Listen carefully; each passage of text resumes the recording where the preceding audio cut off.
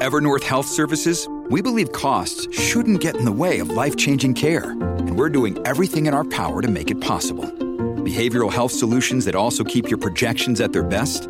It's possible. Pharmacy benefits that benefit your bottom line? It's possible.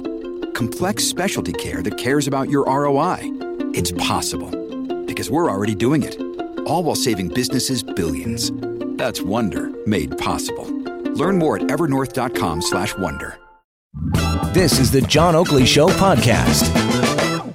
Joining us on the line right now is Peter Weltman, Ontario's Financial Accountability Officer, and he's crunched the numbers. Peter, welcome back to the Oakley Show. Good afternoon.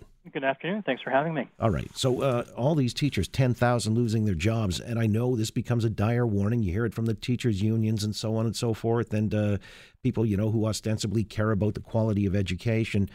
Is it really as ominous as all of that, or is there something else underlying it? Well, I think it's important to explain that the 10,000 teacher jobs are jobs that won't be there, that would have been there had class sizes not been increased. And the reason for that is fairly simple. We have increasing school-age population over the next 5 years. It's actually increasing at a rate that's double what it's been over the last 5 years. So increasing population drives increasing enrollment in schools. And on a steady-state basis, if you don't change class sizes, you're clearly going to need to hire more teachers to teach all those extra kids. But and the government in this case has said, no, they're going to increase class sizes, so they will require fewer teachers than they would have had they not raised class sizes, and that's where the 10,000 comes from. All right, and so when we've got teachers or the unions complaining about this being, whether or not it's attrition, there's still going to be positions lost, is what their complaint is. The province has countered with a $1.6 billion temporary funding to offset that, haven't they? Yes, they have, and we did an analysis on that fund, and we found that there is sufficient money there to ensure that no teachers are laid off because of the increase to class sizes. There's actually probably a little more than they need, but those are, very small difference between our numbers and the government's numbers. So that suggests the quality of education won't be seriously hampered or compromised. Well, I'm not sure how, quality of education is actually another study. We didn't look into that, but these are certainly things that we would hope that MPPs bring up when they have their chance to examine the government's education spending estimates at committee next month. Yeah, we should point out, I guess one could say you're rather agnostic. You don't take a position on any of this. You just look at the numbers, right? We look at the numbers, and we try to provide some analysis to members of Parliament, provincial Parliament, to help them ask the questions around whether this is good or whether this is bad or should it be different. So we kind of give them some underlying baseline analysis, such as if the class sizes get increased, you'll see a savings of $2.8 billion over the next 5 years, probably $900 million ongoing. Does that have an impact on the quality of education? Well, that's a great discussion for MPPs to have with the government. Is a $2.8 billion, how much of that is going to compromise or not the quality of education? Again, with Peter Weltman, Ontario's Financial Accountability Officer. When you talk about cost drivers, the other one, of course, has to do with public sector compensation growth. You mentioned that as well in your study, do you not? That's right. So the key cost drivers in an education program are, as I said, enrollment, so population, and inflation, part of which is salaries.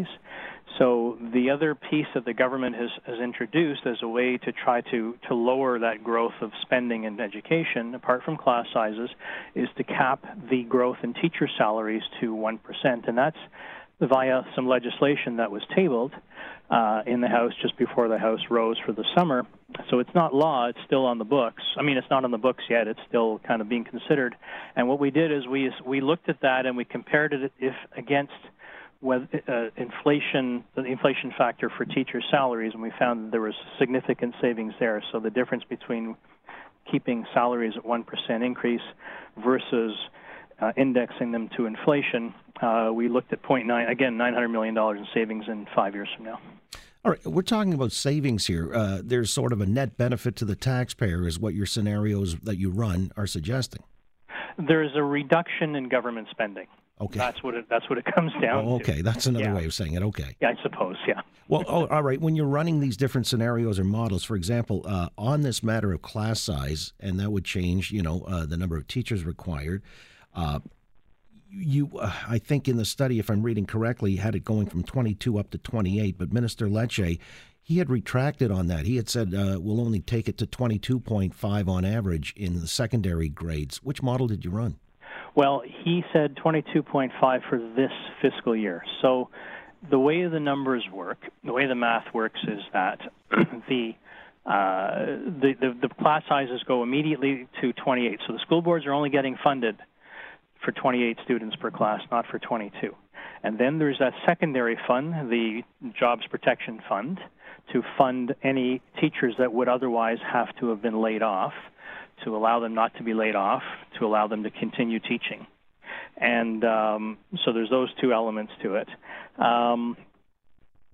And I'm trying to remember the question, and I apologize. I was just asking if it changed the equation. If you've got the example is 22 and a half students on average, or 28. Yes, that's right. So basically, what the ministry is saying is that when everything shakes out, when they have all their class sizes figured out, they'll be effectively funding classes sizes of 22 and a half. So between the funding they promised this year through the Grants for Student Needs, which is what pays teachers, and then through the Job Protection Fund, the total of all that funding will enable school boards to run classes of 22 and a half people.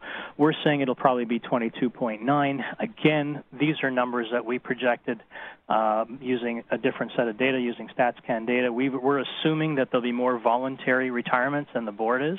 It'll all shake out in the end by the end of October once the school boards report back on their class sizes. So again, these are small differences. All right. And Peter, finally, are you projecting higher annual growth or less than? I mean, we've got inflation to be factored in there, but I mean, if you've got all these moving parts, how do you see average annual growth going?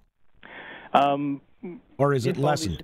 Spending, I guess. It's lessened. It's steady. It'll be lower than the 2.7. We didn't calculate exactly how much lower because of all the moving parts.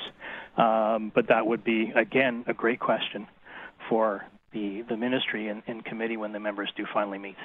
All right, because we're never sure. You know, sometimes we'll hear the argument that there are being serious cuts from one camp, and from the other, you hear the government say we've actually increased spending. So Well, I think there's a simple answer to that. The spending is increasing on a nominal basis, but it's not enough to keep up with the natural cost growth of the program.